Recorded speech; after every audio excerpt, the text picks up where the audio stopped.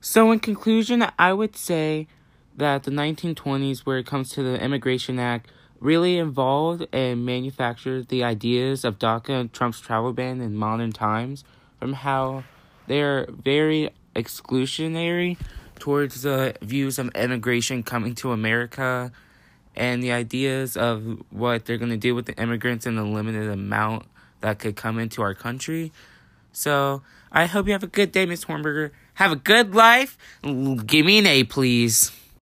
I'm here with Victoria Washington, who is a student at West Claremont High School. So, Victoria, I was wanting to get your opinion on exclusive versus inclusive visions of America's immigration. Well, I think we should be, I don't know.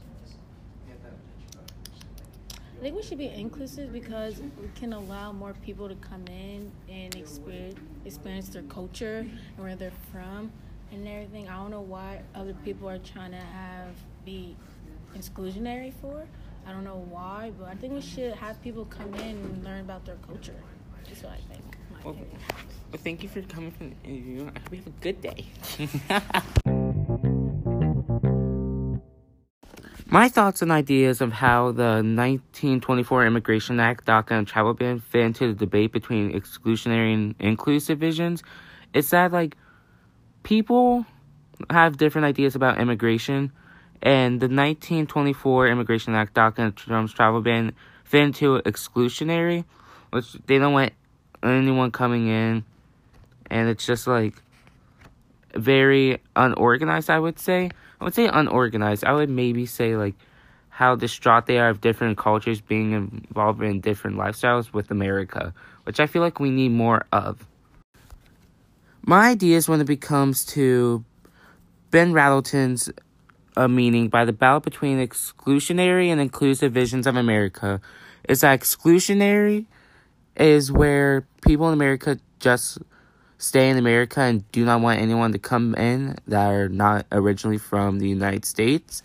And inclusive is where people want to mix up the culture, bring people different and experience new things in America. For modern day, we have a thing called DACA. DACA is an American immigration policy that allows some of the individuals who were brought to the United States illegally. And this revolves around the Trump travel ban because the Trump travel ban is a presidential order reclaiming the travel ban which took effect in December after 2 border relations were blocked by lower courts, applied by various degrees of sovereignty to the 7 countries, 5 with Muslim majorities. Hi everyone, for this podcast we're going to be talking about the 1920s and the different acts and how it involves today.